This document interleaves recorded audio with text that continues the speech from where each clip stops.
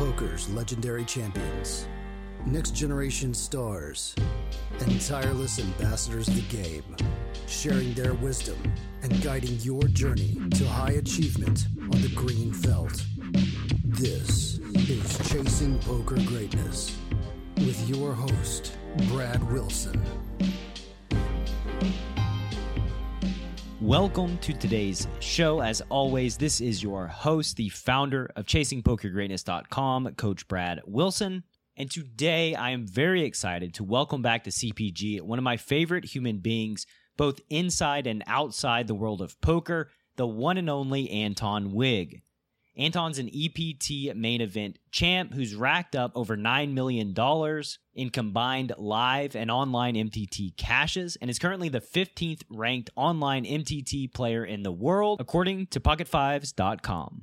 Beyond his poker talent, I find Anton to be an easy dude to look up to and the type of person we should all aspire to surround ourselves with so that we can ultimately become the best version of ourselves possible. And the man doesn't give many interviews, so the following conversation will be a rare treat indeed. In today's show with Anton Wigg, you're going to learn how to make your poker study resonate with you so that it becomes more impactful and, dare I say, fun, what you can do when raw talent isn't getting the job done, a no-brainer path to improving your performance in this mind sport we all love, and much, much more. So without any further ado, it's an honor and pleasure to bring to you the inspirational Swede who's an absolute beast on the green felt, the one and only Anton Wigg.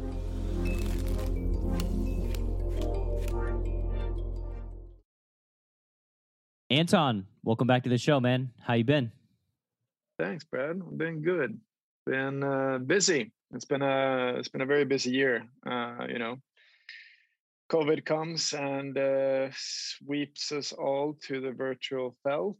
And yeah, it's been a lot of opportunities and it's been a really good year professionally, a little bit boring year personally.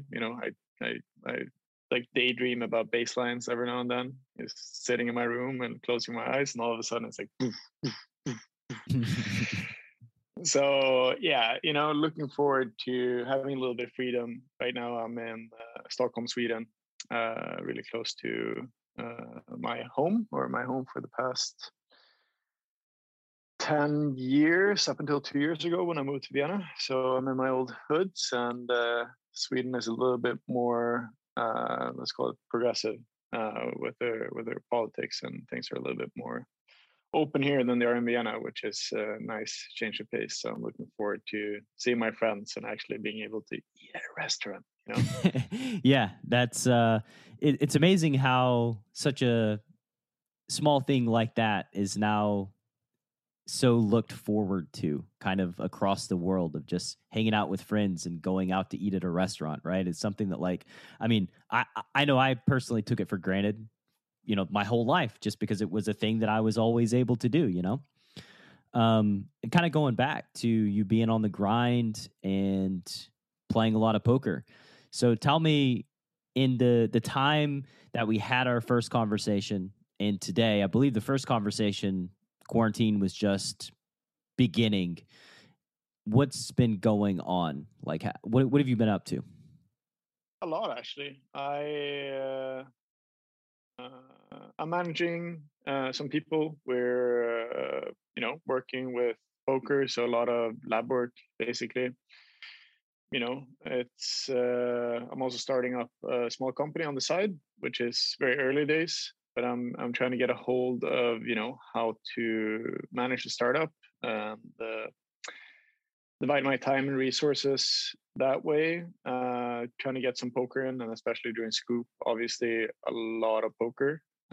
So trying to balance that and kind of like just figuring out how to redirect energy to doing something like that. Like I generally play Sundays, Mondays if I have day twos, maybe once a week. So like keeping that 3 day MTT grind during my regular schedule, and during Scoop it's like 5-6 days a week, depending on how it goes. If you have day twos, that day off might not happen. And it was challenging. You know, like also for the first time I think in my life, I'm like, shit, I'm not getting fucking younger. Like how hard I try, you know. And that's just something to, I guess, recalibrate towards and like be honest with how that feels. Because honestly, when school was done, I was exhausted. I was like, I just laid in my couch and like didn't do shit. Just stared at the ceiling and like try to have my all those like tiny little micro tensions in my body, just like have those ebb out and go back to like my normal relaxed self, which was yeah, it was a cool experience. It was a good challenge, and it was a overall break even series, but I consider it a personal victory. So yeah. How old are you, Anton? I'm 33, turning 34 in August, so Yeah. I'm not that old. You're not that old. But old enough to feel that thing, you know, like old enough to feel that thing where the body and the mind is like kind of saying like, okay, like you just need to do things a little bit more smooth out, you know, like you can't just go, which is like when you're young, you can just fucking go, you can do whatever, you can constantly overcome whatever is like being put in your way, and you just walk through it, right? Like, oh, hangover, what the fuck is that? And yeah, it's good. It's good recognizing those things, and it's good to recalibrate and to see like push my limits a little bit and see what I can do, how I do it in the best way possible. Yeah, your ability to recover certainly goes down, at least in my experience, as we get older.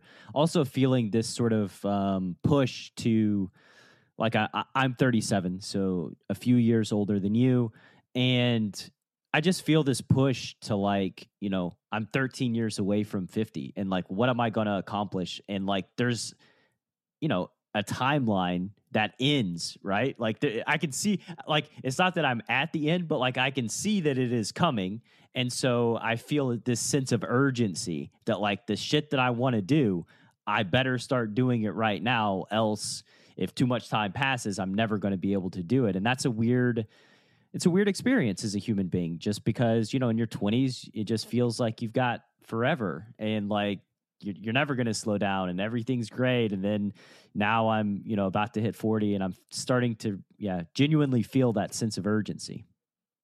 Yeah. And I think that's like a good lesson for everyone, you know, like, I have a good friend who's a therapist, and one day he's like, you know, like this kind of like really funny guy and always like a little bit on the dark side of things, you know, like veering left instead of right, ever so slightly, you know. Very sharp guy. And he comes to me one day, and he's probably been out partying the whole weekend, you know, like he looks like shit. And he looks at me with his like little bit gloomy eyes, you know, but still that fire in them. And he looks at me and he's like, Anton, do you think about death a lot? I'm like, I'm just looking around. It's like a sunny day. I'm like, I don't know. Like, I guess not. He's like, you should. It makes you do shit. It makes you do shit. And it was, you know, like just one of those like fundamental truths, right? Like I pride myself on living my life by these truths and like these concrete truths that you can't really dispute, right? And that was one of them. And then like I was already aware of it, but I wasn't aware of how unaware I was in that. And it really made me think about it in a larger perspective. And it's good. It's good to get that fire under your ass, because you're an endly being. We're all gonna die, and that's his facts, right? And if you want to get something done, there's no time like right now to do it, or preparing for the time when you might not be as agile or as mobile. And once that day comes, if you prepared yourself, you're going to feel great. If you don't, you're going to feel like shit. And it's just going to be like, I don't know how many people in pain I met through my life, how many people that I met, and you can feel that they have this like charismatic, good energy, but it's like something in the way. And it's usually pain. Like the old guy at the post office that is like seems so fucking grumpy, but he also seems really nice. Like, what's going on with him? Yeah, of course, his back is like broken, right? So yeah, I don't want to be in pain, and I think that's something that's good to like stay ahead of, both emotionally, physically, all these things. If you're well prepared, then yeah, you can tackle those things.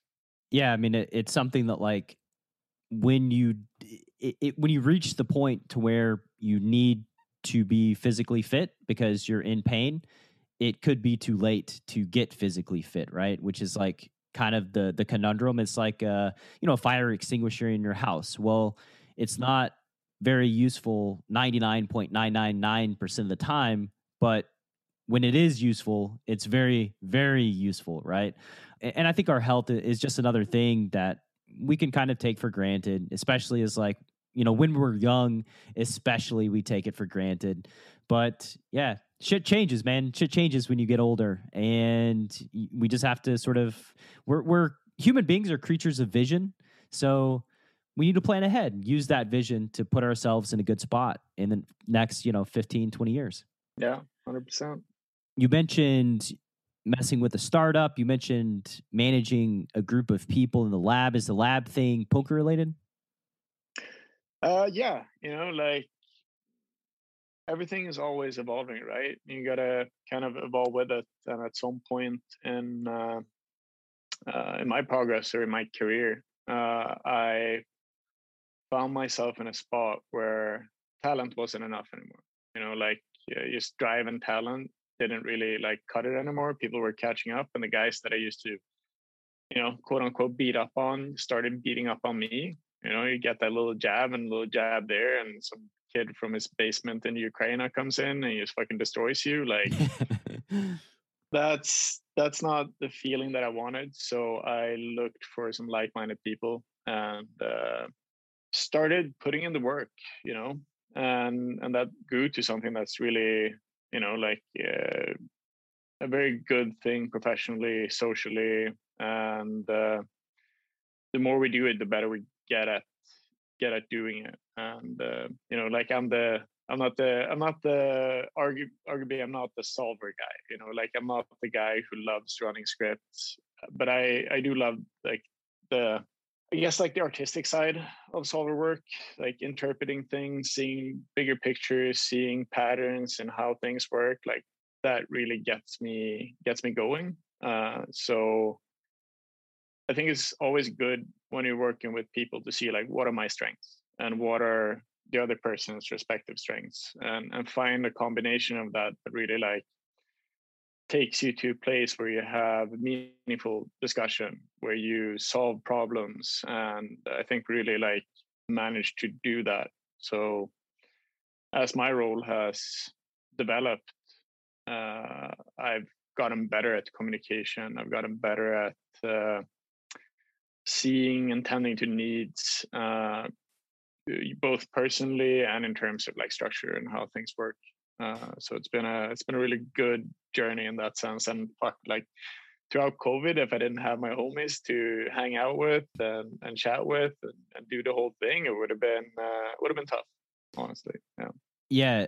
In my community that I call Greatness Village on Slack, we do Poker Power Hour. So it's like a weekly hand session review, just hand history review. And basically, I had the thought over the course of this pandemic that like, even if nobody got anything poker strategy wise from that hour that we spent together, just the hour of like community, fellowship, laughing, making jokes, making fun of each other, that is worth its weight in gold in this time where we just don't communicate with a lot of people in the outside world, and we don't really have a community, right? Like it's that to me has been just a huge benefit. And you mentioned something too, that like you're not the solver guy. You like seeing the big picture and that sort of doing that sort of thing. And I think it's just very important for the listener to internalize that, like, if something doesn't resonate with you or you're not that great at it, it doesn't necessarily mean that like you need to just like bite the bullet and do it, even if you hate it. Because I think that's something that there's a word study, and I have such a negative association with that word. I don't know why or when it happened, but I'm guessing like middle school or high school, where it was like just you need to study, you need to study, you need to study, you need to do this, you need to study. But it was never like I get to study, right? It's like you need to, you must do it so that you can perform well in this test. And so in poker, I've always had this like aversion to the word study. And so when people ask me like, how many hours do you study? I'm pretty honest in that for a while, I didn't really study that much unless, of course, you count me reviewing my database and thinking deeply about the spots that I was in or talking to my friends for hours about different hands and different spots and all these different situations, which, of course, is study, right? Like that is learning. It's just, to me, that's more fun. And that's the way that I prefer to go about it. I'm not a script person. I'm not a PIO person. I'm not going to just sit at my computer for 10 hours running PIO sims and analyzing them all by myself. That's just never going to be me. So find something that resonates with you so that you can study in a way that is impactful and makes sense. Well, I would like to expand on that a little bit. I think it's good to push your boundaries and stuff that you're not like super comfortable with, but that might not be your career. Like there is that balance in between like doing things that you don't find thrilling, let's call it, and still like because that gives some type of self-confidence. Like if you're going to take a more concrete example, like I did this Wim Hof course, right? And 5 weeks in, doing all the practices every day, the breathing exercises. Tell me about Wim Hof, because the listener may not know who Wim Hof is. He's like this, I guess, like guru man that found himself through healing his own trauma. His wife passed, and he had to find a way to like endure, and started going on this like quest to go within himself and found some pretty amazing places. He also likes to talk a lot, talks like so fucking much, this guy. But he's a very, very wonderful individual, human being, very, very special in the way he does things. And he's pushed himself like further than most people can even like dare to go. Yeah. Got a bunch of... oh, sorry. Go ahead. The stuff, yeah, no worries. And like the thing is like his techniques work, right? Like since I started doing this type of stuff, I haven't been sick once. I have really high energy. It's very and it's proven in science as well. Like they've tested it works. So you get a higher, like better immune system, you get more energy, you train your nervous system to not fire nervously, let's call it. Like you train your system by doing these exercises, like taking a cold shower and just like breathing into it. You teach your nervous system to not fire in a negative way when you're in a stressful situation. Instead, you learn to deal with stress, and do that through your body is very, very powerful, because it's like you can always feel your body, and you feel that impact, and you feel that like rush when the body just wants to like tense up, and instead you try to lean into that feeling. And it's a really powerful exercise. So like 5 weeks in, the challenge is to do a 10-minute cold shower, and which might not sound so bad, but I live in Vienna and it's like mountain water. So it's, a few degrees Celsius. And I'm standing there in the shower, first couple of minutes, it's all right. After 3 minutes, I'm like, all right, my ass is starting to hurt. After 6 minutes, I feel like my ass is going to fall off my ass. And I found myself like laughing hysterically like 2 or 3 times throughout those 10 minutes. And I step out of the shower, I did it. And I just look myself in the mirror and I'm like, you're crazy motherfucker. Like who the fuck does this shit? Like this is so like what you just did is so retarded, and just gives you so much power. Like you persevere and you do something that you weren't comfortable with doing, and that just elevates you. It elevates you, and you know that you're capable of doing that stuff. So, maybe you don't want to be the lab guy. Maybe you don't want to be the guy running the scripts, but at least like push yourself enough to know that you can do it and you know how to do it. And that gives you that self-confidence that you don't then have to worry about that when you're talking about the rest of the work, which is like interpreting data and looking at data, spotting trends, and seeing like how does this work and like why is that doing that, because it's just pure logic at the end of the day. If you can find people that bring different things to the table, it's much easier to see the angles that you wouldn't have otherwise. Yeah, I mean, I agree 100% with you. I can do it, right? Like it's a thing that I can do. It's a skill that I have. It's just not something that I look forward to doing. And yeah, like you said, there's a lot of value in pushing yourself and seeing what you're made of and finding your limits. A friend of mine, Adam Creek, he's Olympic gold medalist. That's his whole deal, is like find your limits. Like just once a week, go to the gym and just find out what you're made of. Like if you punch the heavy bag and you can do 3 rounds, just go until you can't go anymore, because there's a lot of value in realizing how often we sell ourselves short and how often we tell ourselves you can't do this when you totally can. It's just a matter of putting in the effort and the energy and fighting through the pain. So yeah, definitely find your limits. I love Wim Hof. Could you go a little bit more in detail about the Wim Hof course? Because I'll expand a little bit on Wim Hof. Wim has multiple Guinness Book of World Records for like underwater or under ice swimming length, time spent submerged in ice. His nickname is the Iceman. I believe he tried to climb Mount Everest without a shirt on, in like shoes. Like he's climbed a bunch of mountains like shirtless. He's just kind of, from the outside looking in, he's kind of a crazy person, right? But I think that he also gives proof that like human beings are capable of doing such things, when the reality is, I think that without Wim Hof to look at, we would say that human beings are not capable of doing these things. But he shows us that they are, and that, we just have a lot more potential than we give ourselves credit for.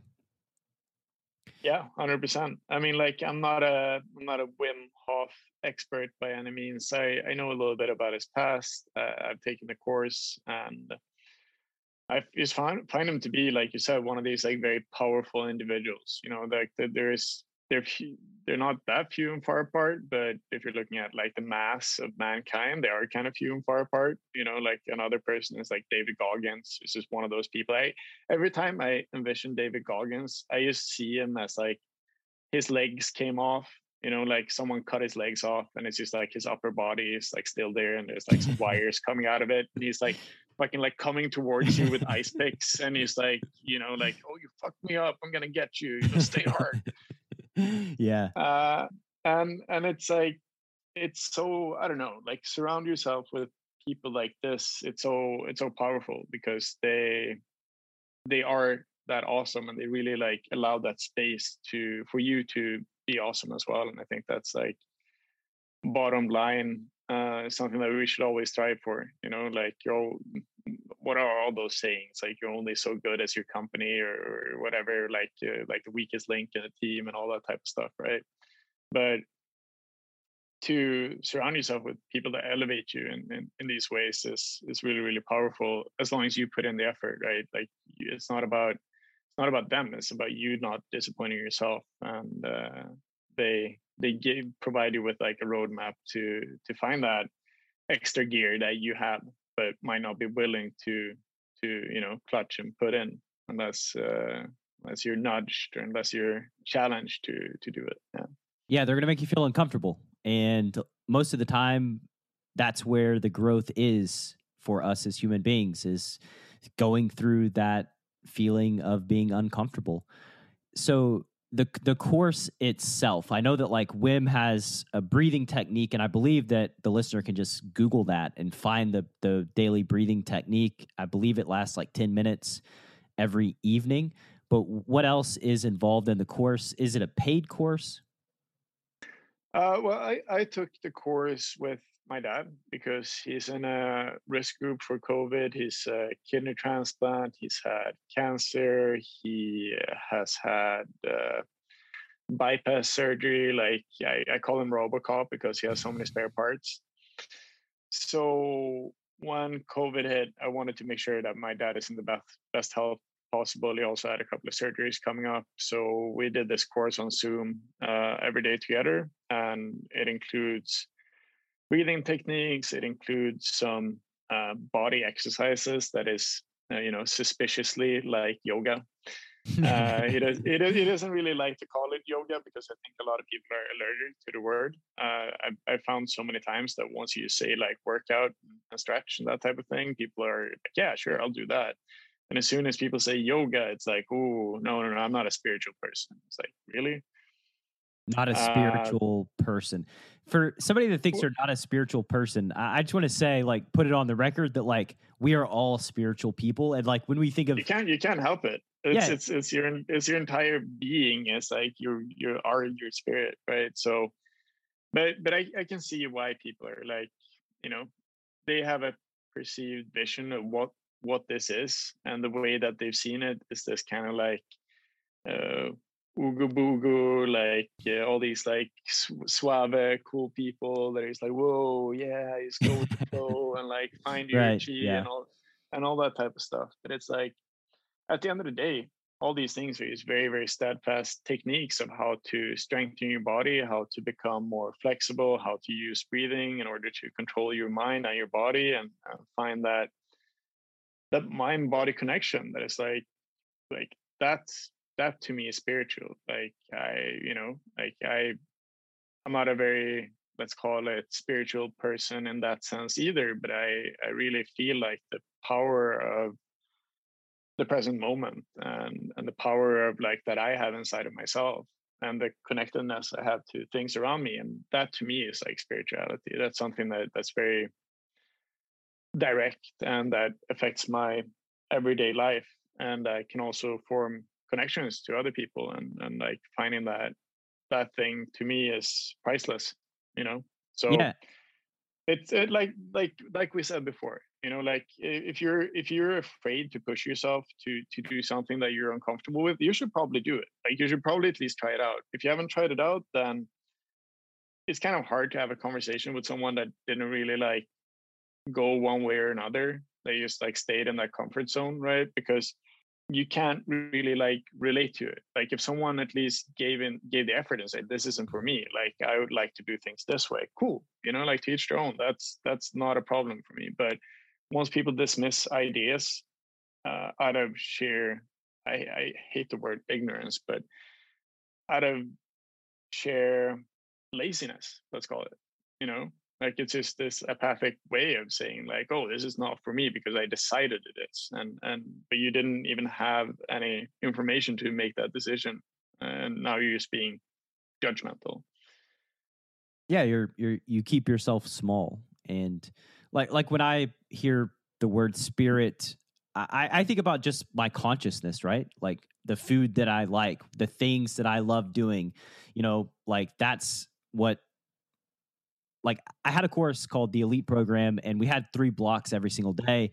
It was a course that was tailored to increase volume in the professional players that are in my community. And basically, the 3 blocks were physical, mental, and spiritual.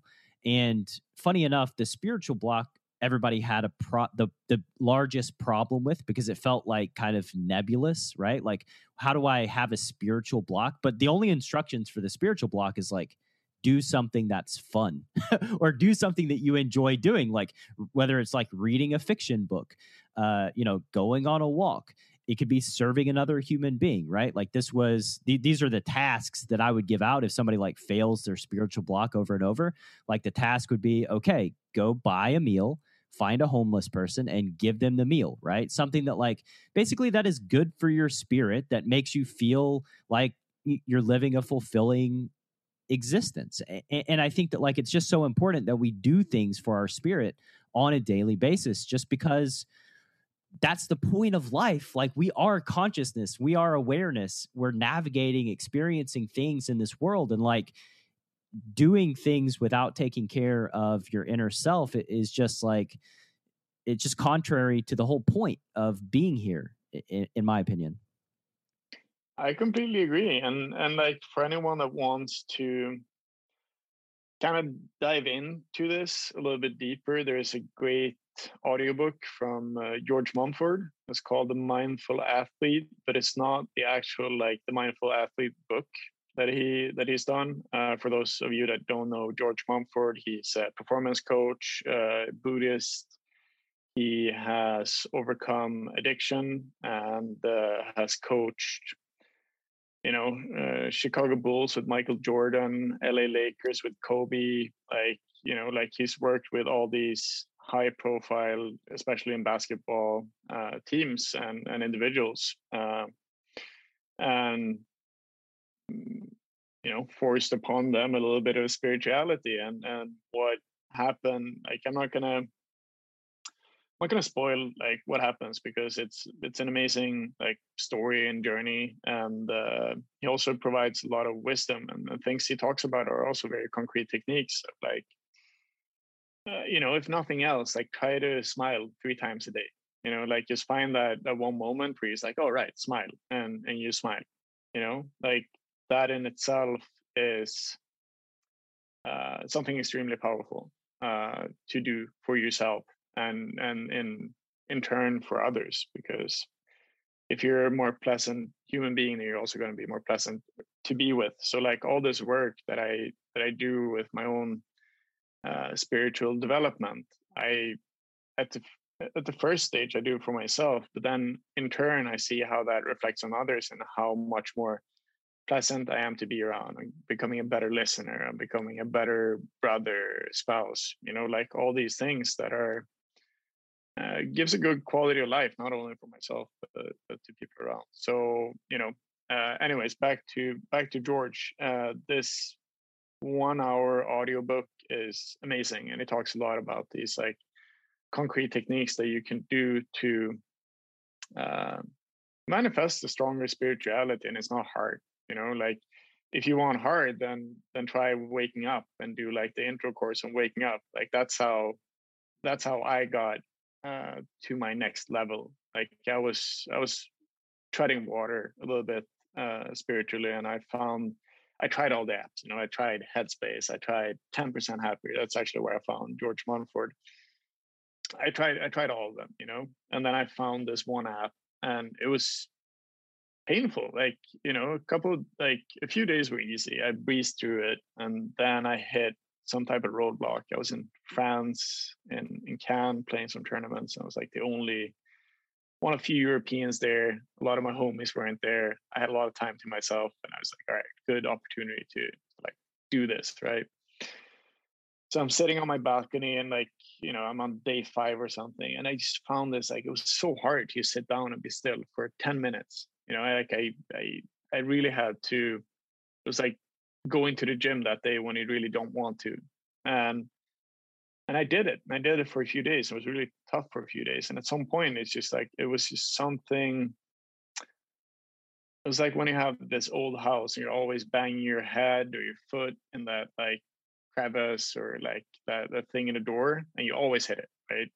And all of a sudden I didn't hit it anymore, and it was like, fuck, like that's great. Like I now have this feeling of, I see it, like I see when that thing is approaching, and I automatically lift my foot under it or duck under it. And that shit is invaluable, like it makes my everyday experience so much better. And it, like, there's no going back from that either. Like I just like got myself to the next level, and just in my mind, and that wouldn't have happened if I didn't push through those tough days. Like that's really when I felt like it was like the door just opened. And you mentioned is it the Waking Up app with Sam Harris? Yeah, Sam Harris. Fantastically well crafted app. Really gives you a lot of different techniques to be mindful and stay in the moment. And like I never want to be the guy who gives away like the goodies of a book, because I think it's for everyone to discover, and I think everyone has a different connotation, a different feeling tone to how they will interpret that type of thing. But I talk to a lot of smart people in my work. I met a lot of people that are like very senior. I do coaching with a few people, and every time I mention waking up, they're like, yeah, I'm on that too. You know, so it's really certified. You know, if you want a free month, just hit me up on Twitter, Anton _ WIGG. I don't know why I put the underscore there, but just reach out to me on Twitter and I'll send you a free app or like a free month of it. I post every now and then on there as well, so that people can just get that free month. You know, try it out and see. Maybe it's for you. Maybe it will actually change your life to get to that next, like, at least not bang your head. Right. And I mean, something that's such a minimal investment of, you know, just energy and time is always worthy of experimentation and trying, right? And I would actually challenge the listener to not ask for a free month. Pay for the first month, because I just know that we typically do things that we pay for, and we're much less likely to do something if we get it for free. So like I don't know how much it could possibly be, but like $7, $9, whatever it is, it's not going to be that expensive. But if you pay for it, you're much more likely to follow through. And, you know, you mentioned just kind of like seeing the crevice. It's almost like you're more proactive than reactive, right? You kind of see things coming. You expand your awareness to where you can see things coming before they actually happen. I know that I just had Andrew Lichtenberger on because I had Chewy on. I've been pronouncing his name incorrectly forever by making it Lichtenberger, but he doesn't care. But the one thing that's always so impressive about Chewy is just how present and in the moment he is. Like in our interactions together, he's just like there and like in tune with the moment. It's almost intimidating, somebody that's just laser focused on what they're doing, and so calm and chill and non-reactive. And it's just very, very impressive to me. And yeah, I'm getting that same kind of chill, breezy vibe from you today, where it's like, you know, let's just have a nice conversation and answer questions and go where it takes us. And like, I just value that. I think it's just a great trait in human beings. Well, thank you so much. That's it's quite a compliment to be compared to Chewy. He's a old friend of mine. We're in contact. We're in cahoots and doing something that we will be discussing post scoop.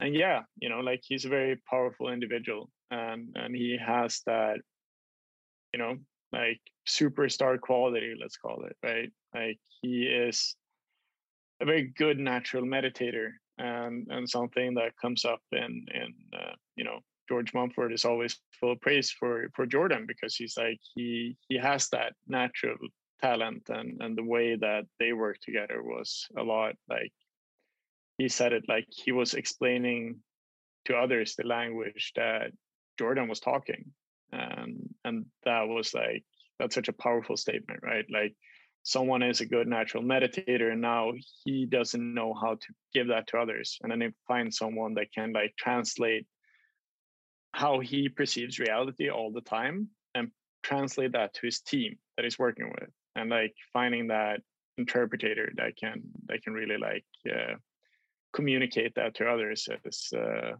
it's a really cool thing. And just to wrap up the mindfulness thing, like, or you know, like we're never going to wrap it up, right? But just to kind of like close the book on my recommendation on that part is that if you think of it this way, like everything you do in every moment of your waking life and your REM sleep and like, you know, your entire existence goes through your mind, like one way or another. There's no way around it, right? Like you have to filter this through your lens, through your mind, and you have to experience it one way or another. And if you can find that disposition where outflow and inflow kind of like balances, and you're treading in the moment type of thing, like you are there, and the investment is something as minuscule as like 10 minutes a day, you know, like I don't know how I can make a better sell for it. like I'm in the business of like I want everyone to be happy and to live their like best lives, because that makes me happy in turn. So like at the end of the day, it's like kind of a selfish wish. But if you can invest those like 10 minutes a day and make your experience, like your overall experience, just a few percent better, like that's a really worthwhile investment. So whether you want the app for free or not, like just saying that like I want better for myself and following through on it, there's nothing like doing it, like there's, and maybe the way that they're doing it is not for you, but maybe that leads you to acknowledging something else or a different path. So you might not like continue with like traditional practice of mindfulness and breathing and that type of thing, but it might end you up somewhere else that is also better. So but if you don't do anything, like nothing is going to happen. Right. So. And this is something that I was telling my wife the other day about, just with my business. It was, she was wondering whether or not she should buy a course. And I told her, just buy it. Because what I've learned about course building is that A, they're mostly always underpriced for the value that you get. And B, even if you only dive in deep and do one out of like 10 courses that you buy, it's still going to be more valuable than what you paid for all 10 courses. So like, I was just like, just do it, because I know that like when we get around to doing the course, if we never do the course, that's fine, but we will do one of them. And when we do one of them, they just all pay for themselves. So like, just always try to experiment and learn and grow. And it's just part of the process. And, like you said, maybe waking up doesn't do it for you, but it could lead you to trying something else that does do it for you. And so the whole point is to just keep trying things and experimenting and learning until something resonates with you. And then it changes your life. And that's kind of the point, right? And it's fucking priceless, right? Like it's Exactly. literally priceless. I have a guy that I work with, and we were having this conversation the other day, and we were talking about like value of things and how much he would pay for, or how much we would pay for like developing ourselves or learning new skills. And he said, I would in a heartbeat give up all the money that I have to acquire skills, because those are things I can keep, and money is just convenience, So, and that to me was such a powerful statement, because he's a very, very successful person. And it's just the way he is in the world is like this, like he has this growth mindset, and there's just no way to like stop that, because he is constantly tries, does, puts in the effort, puts in the work, and it's really inspiring to see that, and to also see someone like that saying like, like what it like explaining to you what his view of value is and how that has turned him into such a successful person, just by having that mindset, like that growth mindset, and then the other things come as a byproduct of that. So let's play a little hypothetical game here. So yes, I love games. Let's go. If your friend lost everything of monetary value, so all the money that he had, what kind of odds would you give that he gains all of it back, and most likely more, over say 5 years? 100%. I mean, like okay, not 100%, because you always have those. Like there's always pitfalls for like, no matter how great you are. I think it's like a good thing to always humble yourself and see that like no matter how strong-minded you are, you can fail, and that's something that kind of keeps you from failure. But like, okay, like 99%. If it's a bet, like, you're like 50-1. Like what odds would you lay? I mean, like I would give him a 95% plus chance of making it all back, and like more so, right. And also come out as a stronger individual at the end of it. He's being like, yeah, did it, like there was no option for me to do anything else. I just had to restart. And that's something I pride myself on, like I've been a lot of places. I've been through a lot of swings in my career, both like personally and as a professional.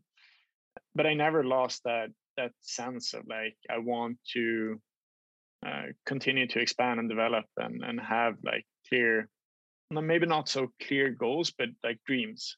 Like I fucking love this Tory Lane song, like To Dream. Like it's one of those that just all I had to do was dream, baby, right? Like if you can envision it in your mind's eye, there's nothing that says that you can't go there. But if you can't dream, then it's almost impossible to get there. Exactly. And most things, like when you really bear down and give everything you got, at the end of the day, end up being easier than you thought it would be. We just have this sort of way of building things up, and like you just have to take the first step, and then you have to be uncomfortable, and then you have to battle through, and then eventually you get there. But like that's the path. In a world where a fish donk bets the flop, and you don't know what to do, one man, Coach Brad Wilson, has a surefire plan to neutralize flop leads and rip that dunk to shreds. Nuffle. Available now. Go to chasingpokergreatness.com/Nuffle. Rated R. Segueing to some of the questions that I had prepared before we went off on the Wim Hof. Like, I mean, obviously very worthy of conversation. This is the stuff that like I love talking about and thinking about just on a very personal level.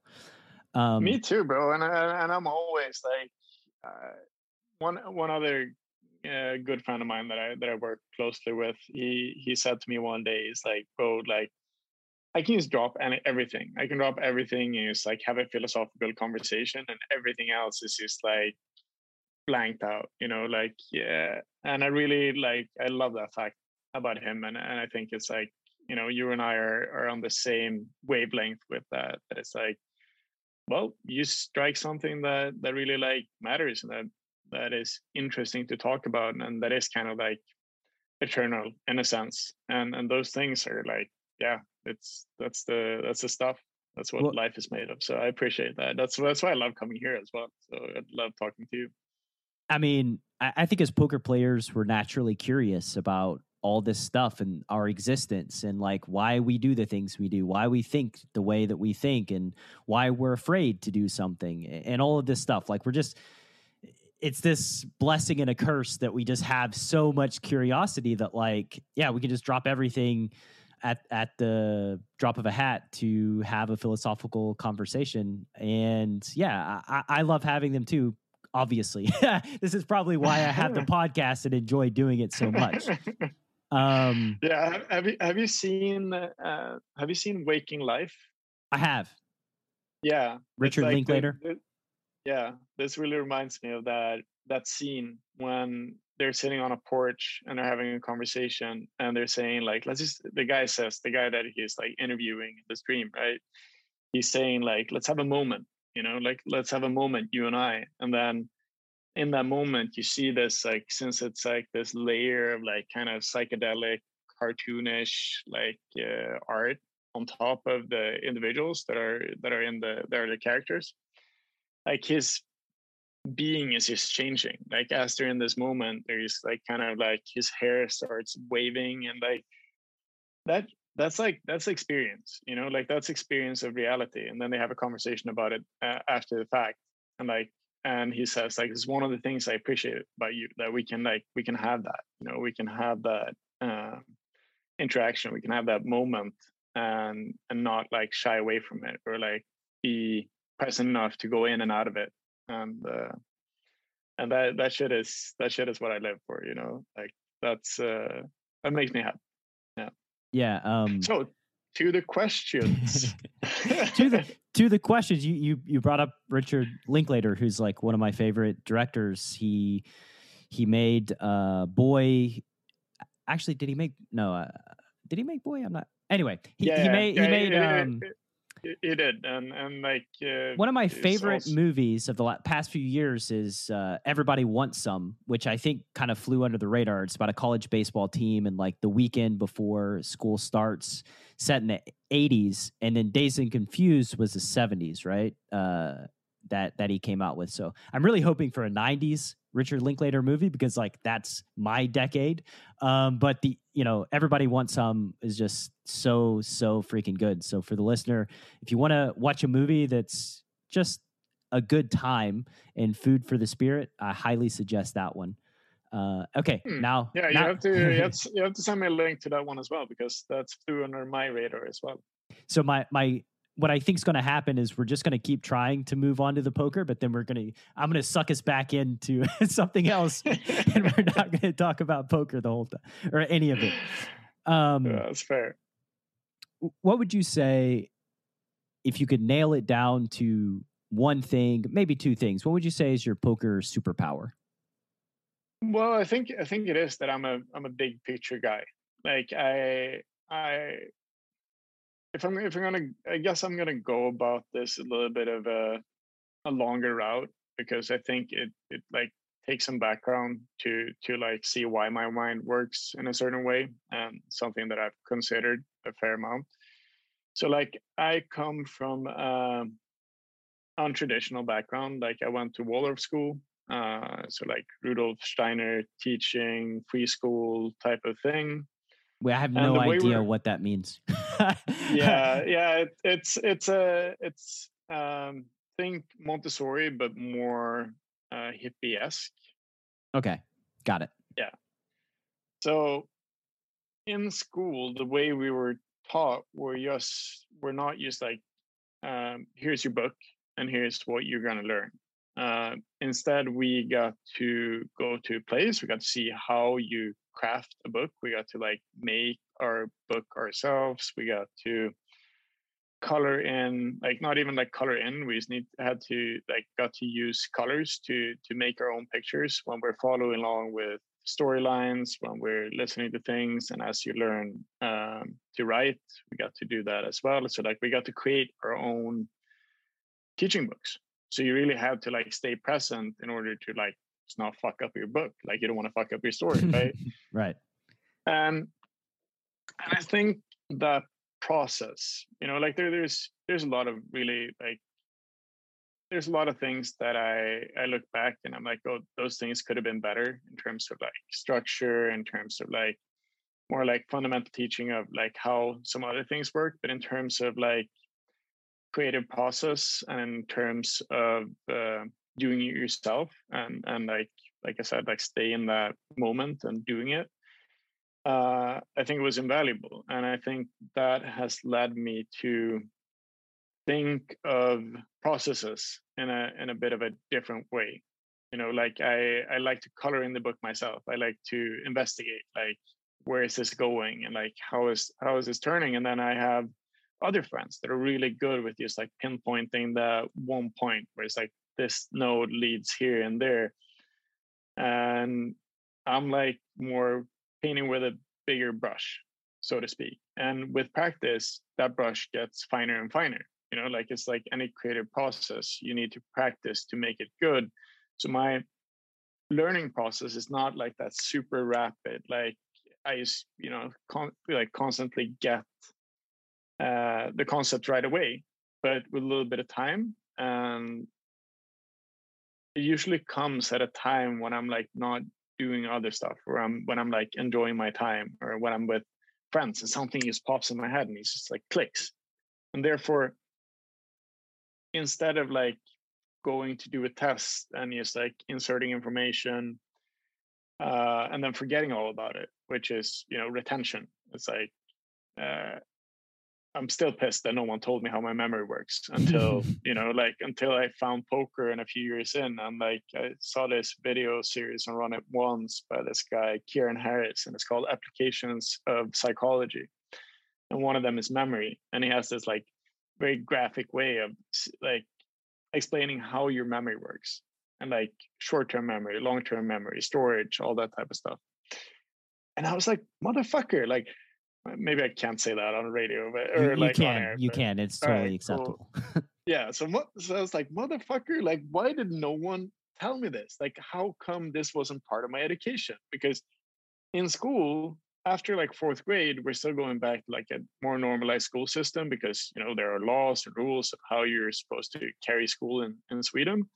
So you have to like pass national tests in order to measure knowledge and see so that everyone is like caught up to speed on the most important topics and that type of thing. And I'm like, wow, like if someone would have explained this to me a lot earlier, I could have been a lot more faster, like integrating like facts and years and dates and how fast a ball rolls down a hill before it hits the train, like before they meet, that type of stuff. But I was like, that's my challenge, right? Like that's my challenge to get better at those things. But what it gave me was that creative process that I find that makes me, in a sense, like maybe not unique because there's so many people in the world, but at least it gives me a different perspective than most people that I meet.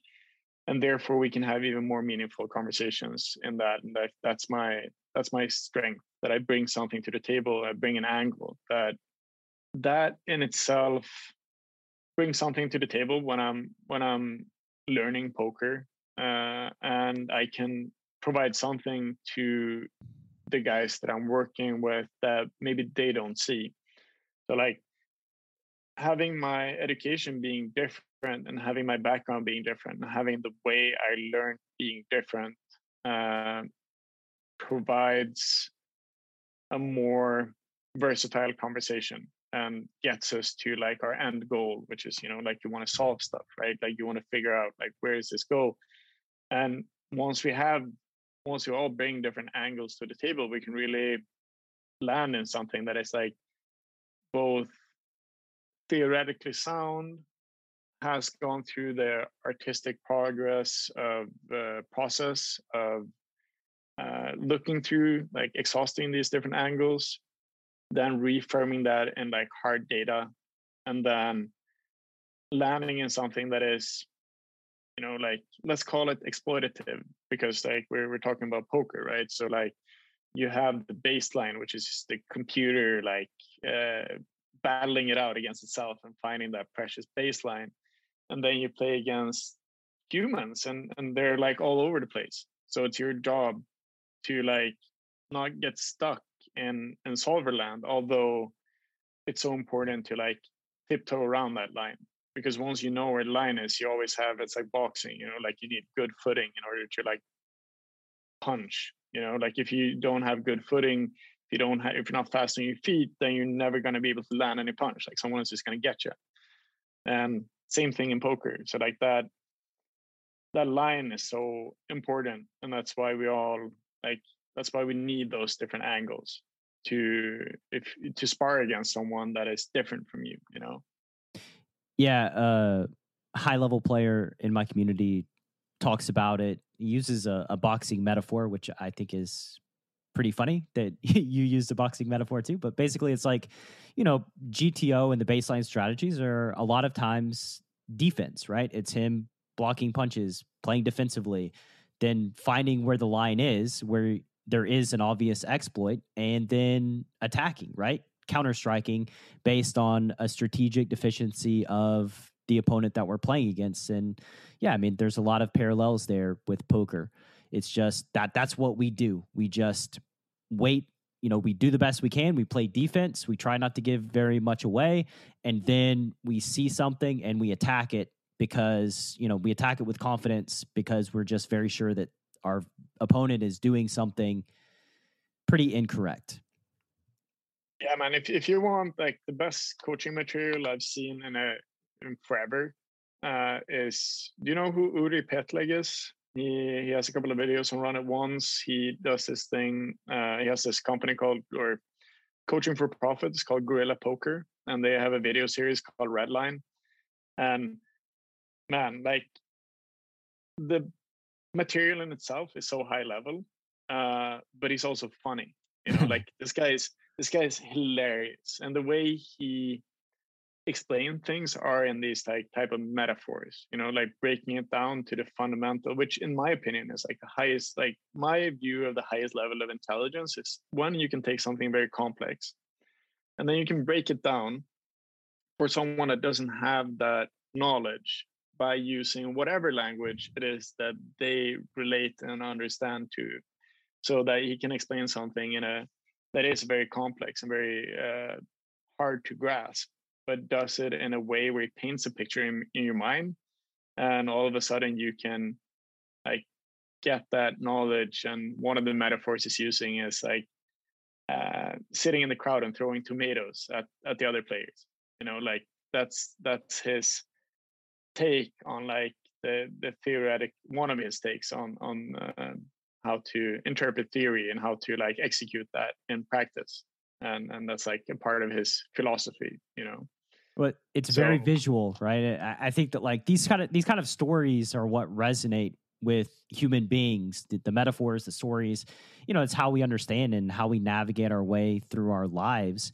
And yeah, like that's been the biggest challenge for me as a poker coach and course creator and trainer, is relaying complex information in a way that is so simple that people can grasp it very quickly, right? That's a challenge that is enormous and very hard to really even describe for me. Just like looking at something and being like, okay, how do I make this? How do I show this visually? How do I create heuristics around it so that people can understand it very, very quickly? I mean, it's just a big challenge.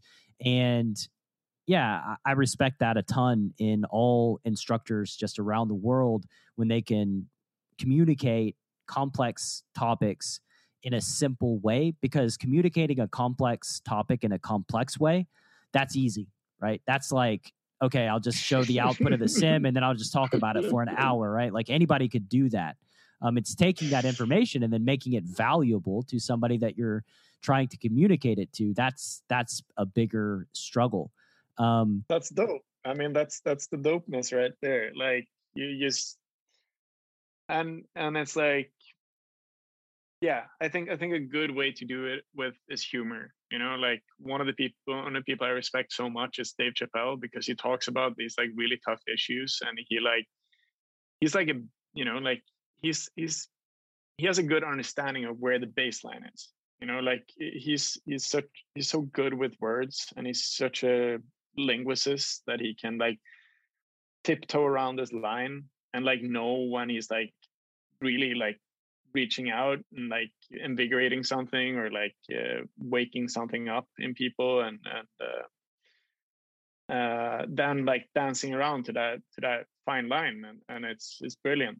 Like it's like social commentary on the highest level, in my opinion. Like listening to these people talk provides this like full perspective of the issue, and people are really good at that in general. Like they like at doing the opposite. Like they really like to give their perspective, and they really like to like manifest that they're right and that things are a certain way, and that's just not reality. I mean, like things is infinitely complex, and I think that's like so commendable for someone to go out of their way and to also be funny, like like to give that tension and ease for you to like really like relate to the experience, and to then learn something from it, come out with a fresh perspective, or having thought about pondering something that you didn't feel comfortable pondering,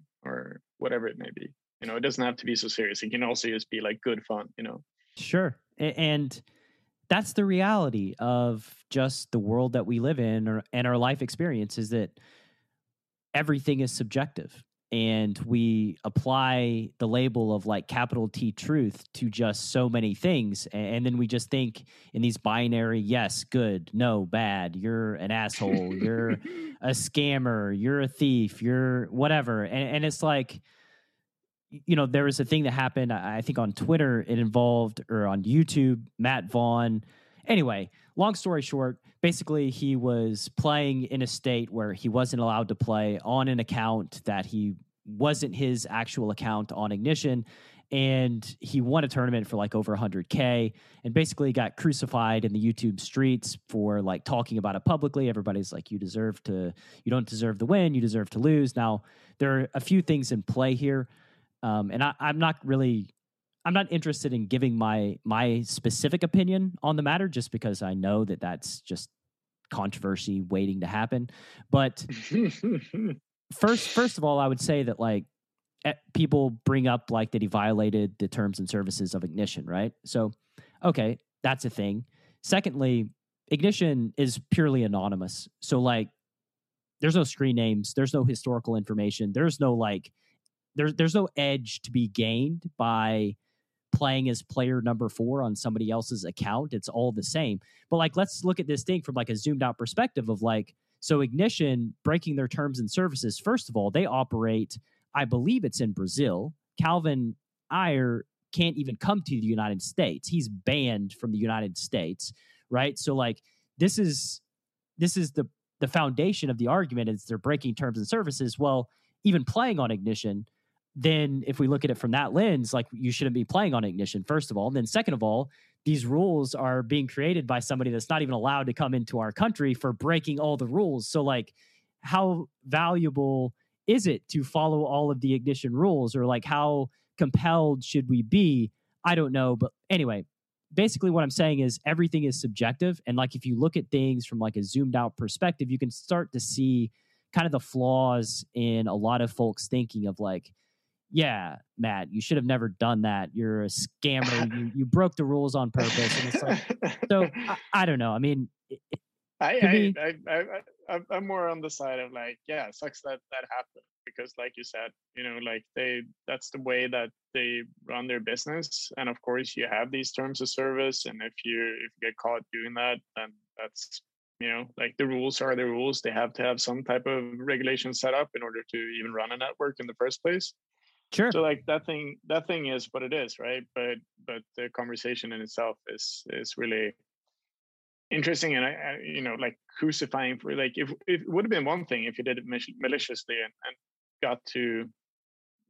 got an like unfair edge out of it, right. Like taking a losing player's account or like whatever, just like getting that edge and having people think he's a fish or whatever. Like, okay, then you're starting to go into a different territory. But like, all that's at play here is that you're not allowed to play poker from some states, but you can gamble on whatever the hell you like, like that's fine. And right. Yeah, so like I don't think it's all that more complex. And like fucking sucks for him to lose 100K that he earned.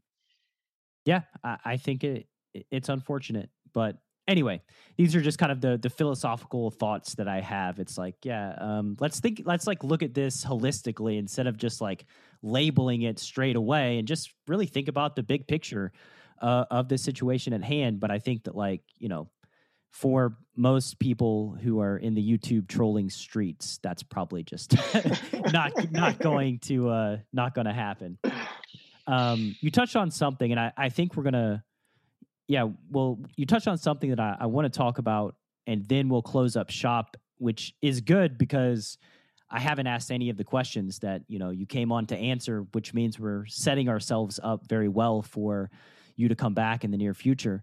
But you talked about memory and how you wish you had learned how memory works at an earlier age. And I just wanted to add that memory specifically is something I've been thinking a lot about. And really, memory is everything. It's how we navigate our lives. It's just how we associate feelings with people. And memory really is just everything. And, I think that like memorize creates a negative connotation in people's brains for some reason, which is kind of funny because like, we kind of memorize all the things like all the time. But like when it's like forced memorization of like poker strategies or something like that, people like really struggle with committing stuff to memory. But anyway, my major point was like memory is all we have, like to remember the past and our associations with like who we were, the people that we like, our parents, our friends, childhood experiences growing up. We're no longer those people. I think this is pretty clear. I'm not a 6-year-old anymore, yet I remember being 6 years old, and the way that I feel around my father is based on those memories that I had as a kid. So like, yeah, just understanding how memory works is just so fundamental. It's almost a failing of the system to not, explore memory with young children when it's just such an important, pivotal cornerstone of our life experience. Yeah, I think it's even more of a disservice to put, young adults and kids in a system that forces them to learn information in a way that they wouldn't have chose to do themselves, and then not giving them the tools to do it. Like that. That's where a rock comes in my shoe, right? That it's like, if you're gonna create a system that's like, you can hack the system, right? Like if you wanna like beat the education system, you just have to get a really fucking good memory. Like just get a really good memory and be able to like rehearse all these years and things and places and facts, and then you kind of like hack the system. I mean, maybe not to 100%, but at least to like 75%. You can just like hack that, right? And then like there's other things like creative process and writing and that type of thing. But in my opinion, it would be really good to look at education from that standpoint, and also to integrate things like, how does your mind work? Like how do you respond to social media? How do you respond to all these things in our ever-changing, fast-paced world that is like moving around us? You can't ask your parents, because hell, we all try to teach our parents to use computers. It's useless, right? So it is the education system's obligation, responsibility to kids growing up to catch up with time and give us the tools that we need to, I guess, teach ourselves. Like most modern educations now, especially if you're working with computer software or anything like that, it just teaches you to like efficiently Googling YouTube. Like all the information is just changing so rapidly that there's no real point for them to teach you like ABC code, because that's going to be dated in XYZ time, right? So doing them a better one is to teach them how to teach themselves. And when they're done with the education, they're like really, really quick to gather the right type of information, know where to look for it, know how to integrate that, know how to interpret it.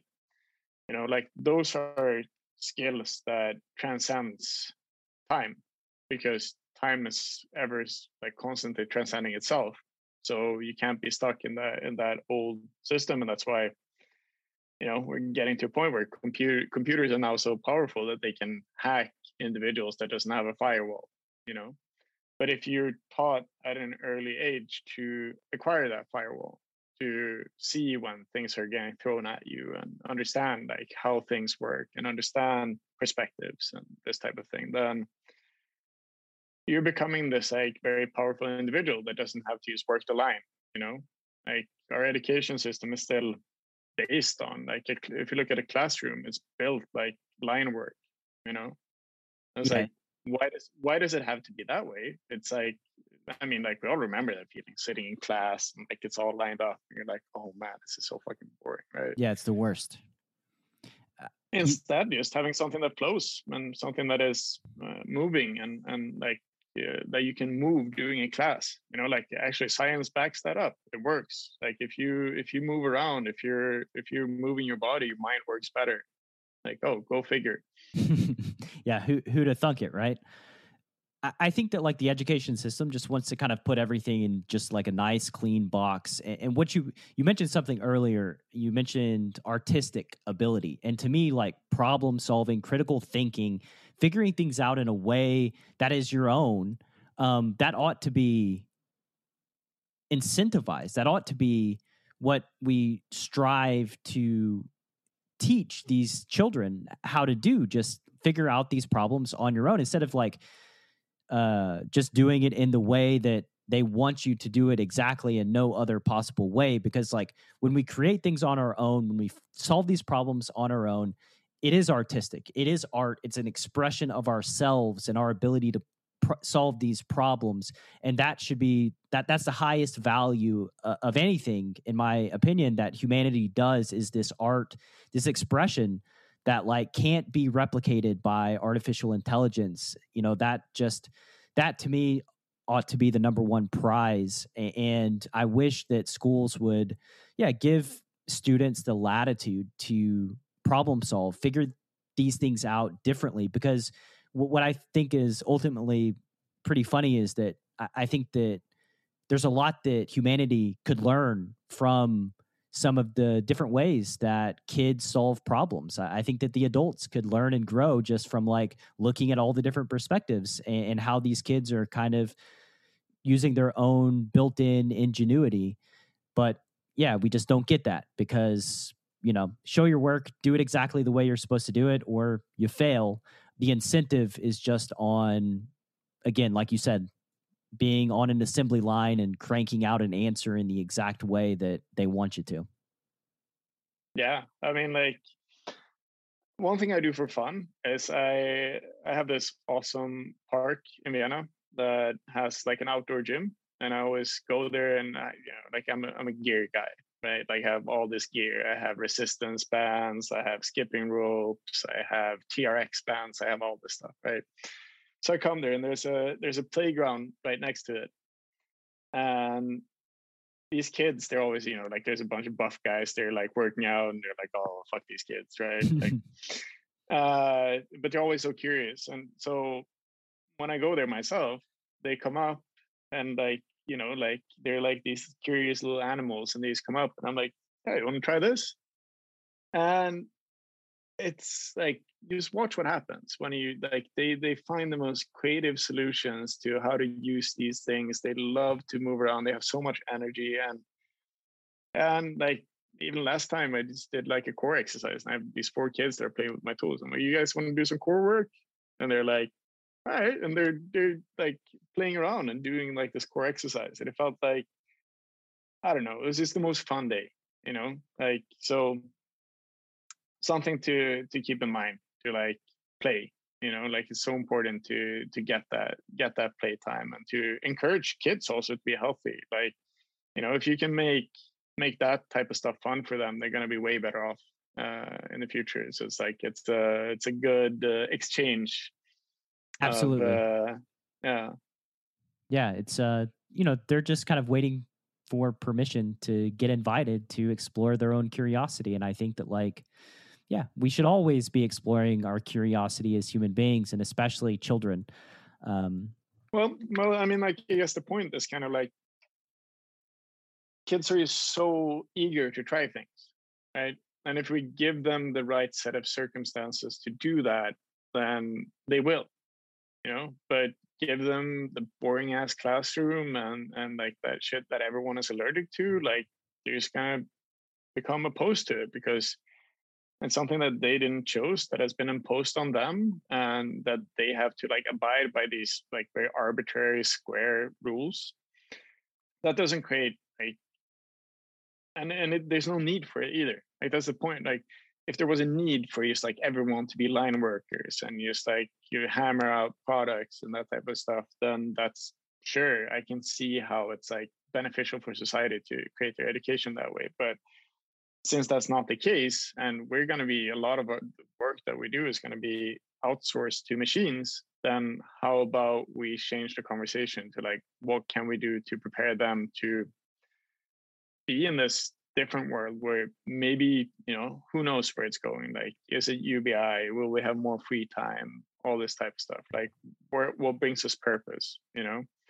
And if we can teach them to do that, because from my old school, when I see like the people that I went to school with, most of them are doing creative jobs. Like they're creating jewelry, doing art, design, music. Like it's just unimaginable. Like how, because I have a bunch of like friends from other schools, and they're doing more, let's say, normal things, right? Like they're more in line with that. So you really see the impact of having this like pre-education, and what it does is that it allows the people that want to be creative to flourish and do that. And then not all, like some people are doing math and science and that thing. But point being that it's just like you become the system that you're in, and like this notion of like free will is a bit of illusion. Like you're just a part of your gathered experience up until this point. And if you can learn to penetrate your experience and to choose for yourself, if you can, like, instead of veering left, you veer right because you can, that opens up the kind of world that I want to live in, with like individuality and happiness and people that are making their own choices and that aren't just following whatever someone else told them, even though they didn't know that they were being told this. Absolutely. I mean, and this is why I love having these conversations with you, and also pretty much every single one of the Chasing Poker Greatness guests that come on the show, because we all chose a different path than was expected of us, or than our peers chose, just by virtue of playing poker professionally for a living.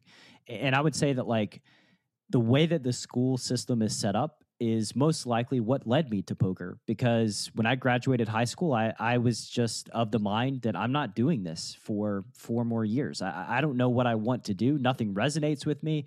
I have no idea. And poker was just basically a thing that I could do to express myself creatively, artistically, and explore my curiosity and learn and do things kind of on my own terms. And that's just, I wouldn't have it any other way.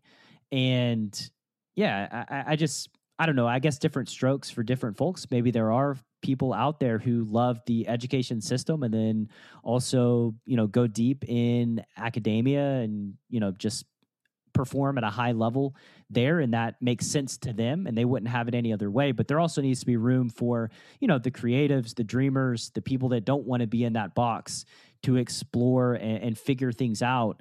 You mentioned something too about the world changing. I read a stat just maybe a month ago where I believe it was like 95% of the jobs that our kindergartners will have when they join the workforce do not exist today, right? And if you really think about that, and then think about the pressure that we put on kindergartners to like have it all figured out. What are you going to do with your life? What are you going to grow up to be? And the realization that like 95% of them are going to do something that they can't even imagine because it doesn't even exist yet. And it's like, we need to be preparing folks to be creative and give them the latitude to just be more resilient and be able to figure out things as adults, just on their own. Yeah. I mean, I can't say how much I resonate with that. And I think it's like, that is going to be my passion in a large sense. And like, that's a goal that I'm working towards, is to provide options for people that want them, like to each their own. Everyone get to do their thing, and I at some times I envy people that have they're very like satisfied with the less complex life.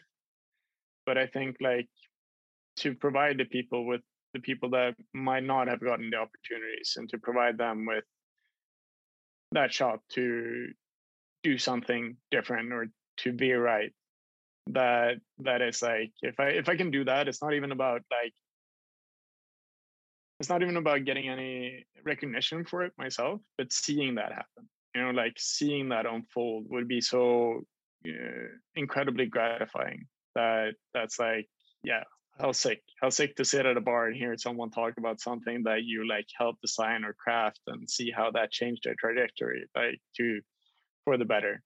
That those kind of things are like, that's worth living for, in my opinion. Yeah, absolutely. I have a request, actually. I don't know if you've had him on. Do you know Clayton Fletcher? I have seen him on Twitter, but I think we've had conversations about him coming on, and then it just kind of fell through the cracks. Oh man, like I feel like the two of you would have the most interesting conversations. He is a fantastic dude. He's one of my really good friends, and shout out to Clayton. He's a just absolutely wonderful human being. You love to be around him, and I think the two of you would have some very interesting conversations. And I think he brings a very different perspective with it. He comes from a very, I think, different background from most people that I met.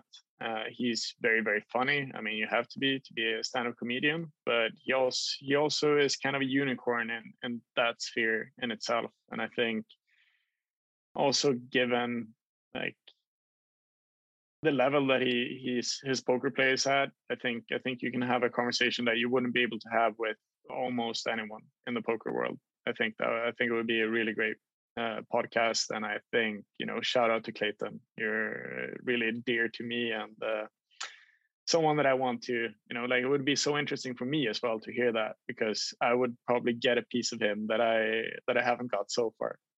Well, it's done, man. It's sealed. We'll make the arrangements after our conversation, under the assumption that Clayton wants to come on and have the conversation. Other than that, though, from my perspective, it's a done deal. Good. If he doesn't want to come on, I'll make him. Don't worry. You just mentioned changing the education system or making upgrades. We're gonna segue now to the end game. What's a project that you're currently working on that's near and dear to your heart? I think I'm in the early stages of this, so it's always a little bit like I generally don't like to talk too much about stuff that I haven't done yet, because it's like can I challenge you on this? Because this is something like a lot of my podcast guests say, but like I do think that there's power in putting it out there in the world, especially if it's something that like you want to do. You just say it, and it makes you're just that much more in it, invested into getting it done. I can say I am already like invested in the idea of it. So what I'll do is that I'll give you the premise of what I'm thinking, and then there's always the side of like the business part of me. This is like, okay, I don't want to give away all the goodies, because that's going to be like what I'm trying to accomplish, right? But the way I see it is that poker is the sphere where it's like almost like a closed loop, where it's like a microcosmos, let's call it. Like it's a smaller cosmos that is very indicative, or that is very similar to the real world, let's call it, like the rest of the world. Like you have all these small nodes that kind of mimic other functions in the world, and it's like evolving rapidly, and you have all the aspects of like social engineering, different teams, individuals, etc., stories, right? So the way I see it is that you have all these different needs in poker, but there's no one really filling the gap in creating something that is a holistic, let's call it, product. Like I don't really like to talk in those terms, but for efficiency, it makes sense. So like providing, or I guess a better way of saying is providing solutions that are scalable, that are in a way helping people to veer the way that they would like to go and make it easy for people to do that. Like that's something that I've always been passionate about. I have a mentor that works in education. I've learned a lot from him. I learned a lot from people that are educating me. So it's like my ambition is to, once I get to the level where I feel comfortable and confident that I can put something out into the world that kind of gives that back, and maybe even better than I've been taught that myself, and maybe with doper packaging.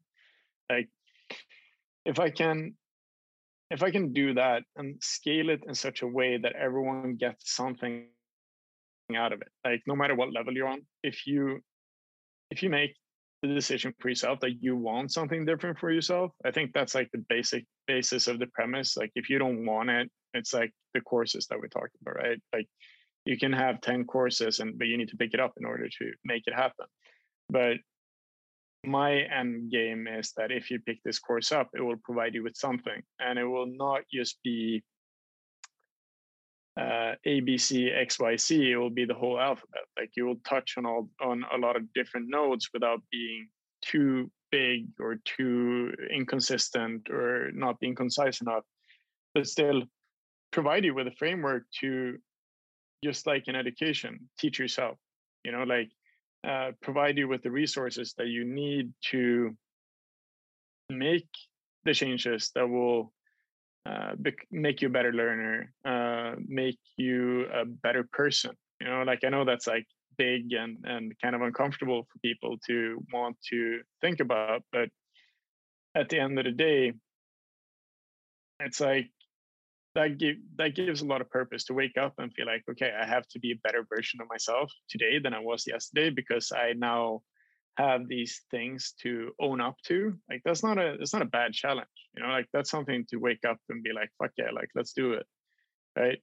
And if I can provide that for people, and when they take that step,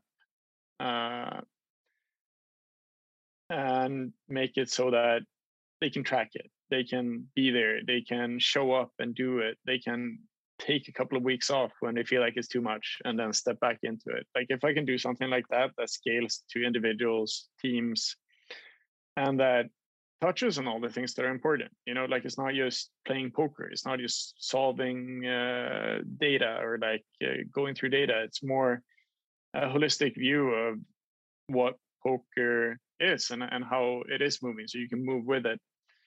I think poker is like a really good starting point for that, because it is that firm microcosmos. I have the knowledge. I know how the industry works. I have the connections to do these type of things, and to provide a platform that is essentially just like education, but that doesn't neglect individuals, and that doesn't neglect a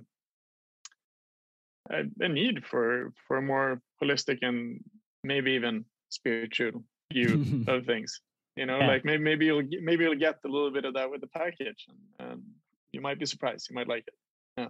Awesome. And the reason that I challenge you is, because I respect you so much and I want it, right? Like whatever it is, I want to talk about it. I want it to exist in the world in the way that only you could make it.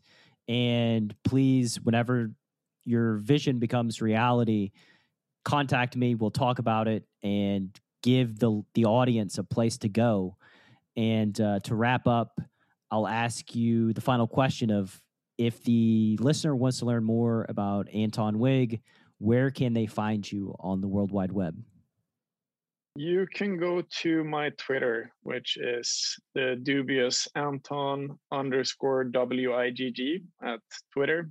That I think that's actually my only like public platform so far. Maybe I'll have more platforms in the future, but for now, Twitter it is. Yeah, just stick with Twitter. It's okay for now, but once your business gets out there, your product, then it's, you got to be uncomfortable. You got to do the shit that you don't want to do. I know, bro. At least cut off my fingers and send them out in packages. No problem. There you go. Man, it's been great having you on. We'll do it again in the near future. Thank you for your time and your energy. I'm always very grateful. Likewise, Brad. You know what they say. Arigato gozaimasu. Thank you very much. It's been a really dope conversation. Like this is the shit I live for. It's really nice to see that there are like-minded people out there like yourself that wants the things that are, my dreams as well. And having this conversation is really like, it brings me power and energy, and it brings fresh perspective as well. And if we can touch a couple of people out there and have them feel that as well, then our work is done, right? At least part of it. And I'm exactly the same. I get energy. It makes my day better. This is food for my spirit. And yeah, we'll just end there. Yeah, that's it. Thanks for listening to Chasing Poker Greatness. You can subscribe on Apple Podcasts or on your favorite podcast app. Go to chasingpokergreatness.com to get the newsletter, join the Greatness Village community, book a coaching session, or dive into the latest data-driven poker courses. Follow the show on Twitter @CPG Podcast.